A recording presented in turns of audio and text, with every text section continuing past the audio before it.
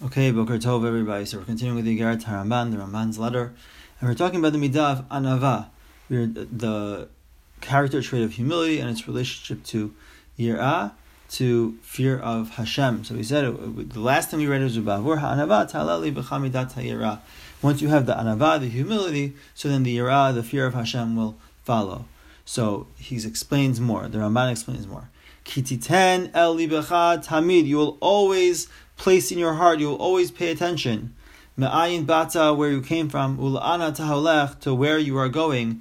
V'she'ata rima v'tolea b'chayecha v'afki b'motcha.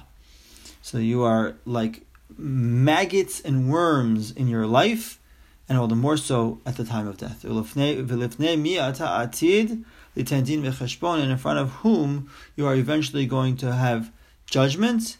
Lifnei melech hakavod, in front of the king of honor. Okay, he's going to bring psukim to substantiate this in later on in this paragraph in this letter.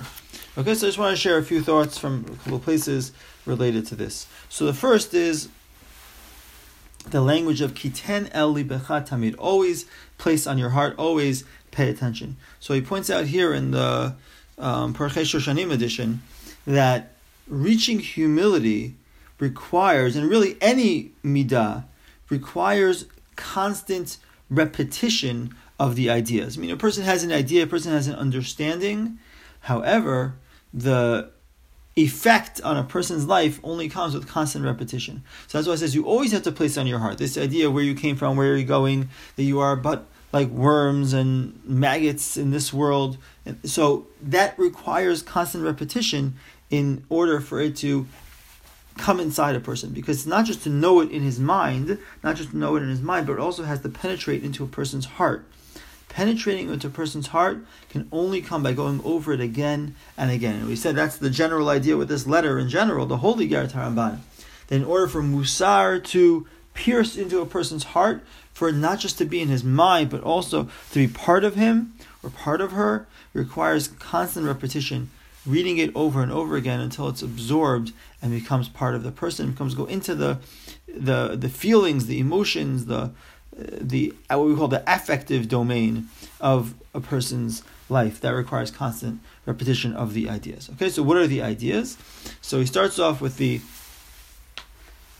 phrase "Ma'ayin bata," where you come from, where you're going, and who are you going to eventually be given judgment. So this is all based on the Mishnah in Pirkei Avot, where I'll read you the Mishnah in Pirkei Avot, where it's quoted in many places, and the Mishnah says, it quotes Akavia bin Mahalalel in Mishnah Pirkei Avot, Perikil Mishnah Aleph, Da ma'ayin bata, know from where you came.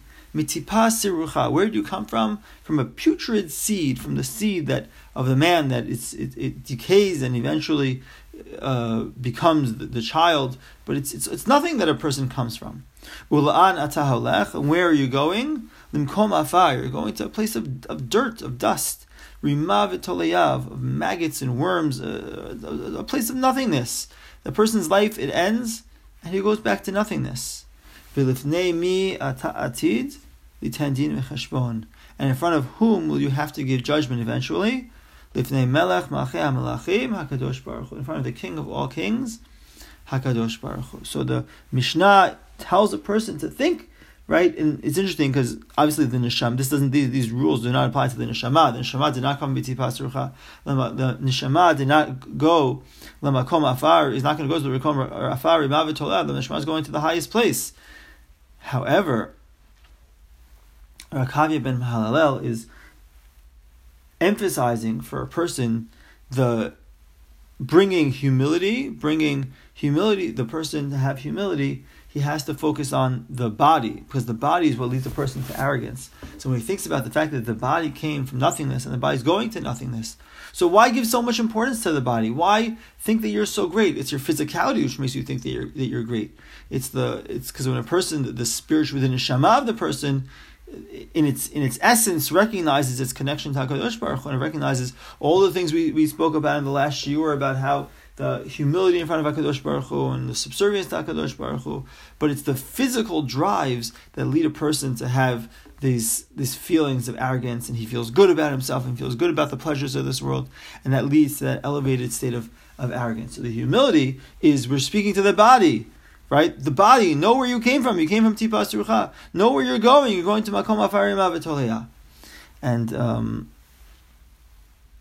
know eventually you're going to have to give a judgment in front of HaKadosh Baruch Hu. So the Rabbi Foyer, in his book, quotes this Mussar Shaare. He quotes it in English, but I'll try to read some of it in Hebrew and translate the Mussar Shaare, his explanation, Rav Moshe Chaim Luzzatto, Ramchal's explanation of this Mishnah. He says, Ki be'emet kol elahem negdiim lega'avav ozrim el ha'anava. All these thoughts are directly against ga'ava, directly against arrogance, and they certainly help the person with anava, with humility. Ki biyot hadam mistakel b'pchitut chomro ugriut hatchalato. When a person thinks about the lowliness of his physicality and how low it is that where he came from, his beginnings, his forming, where it's of nothingness.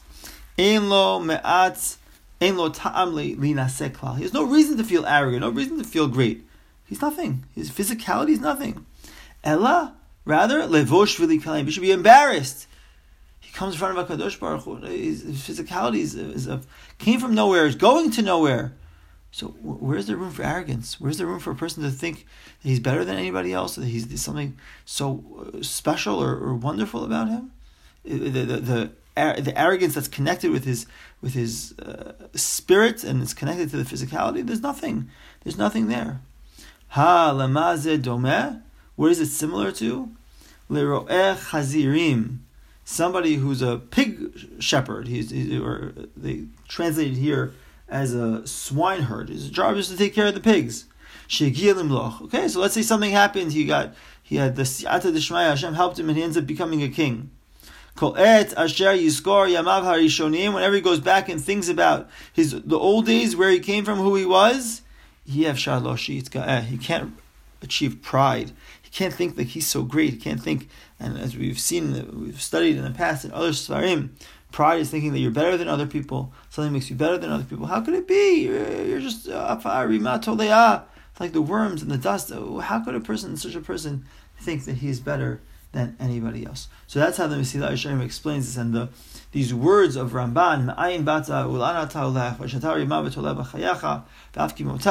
the fact that where you come from, where you're going, you're like worms and maggots in your life, and certainly at the time of death. So those are borrowed from this Mishnah in Pirkei Avot, and we saw the fact that Ramchal explains how these thoughts persons thinking about their past and the future can save a person from the midah of ga'ava, from being arrogant, and help him with the midah of anava. Okay, B'ezras Hashem, in the next year we'll continue with more of Rabbi Foyer's comments on this line and the concept of the thought of death and how it leads to humility. Have a wonderful day, everybody. Kol Tov.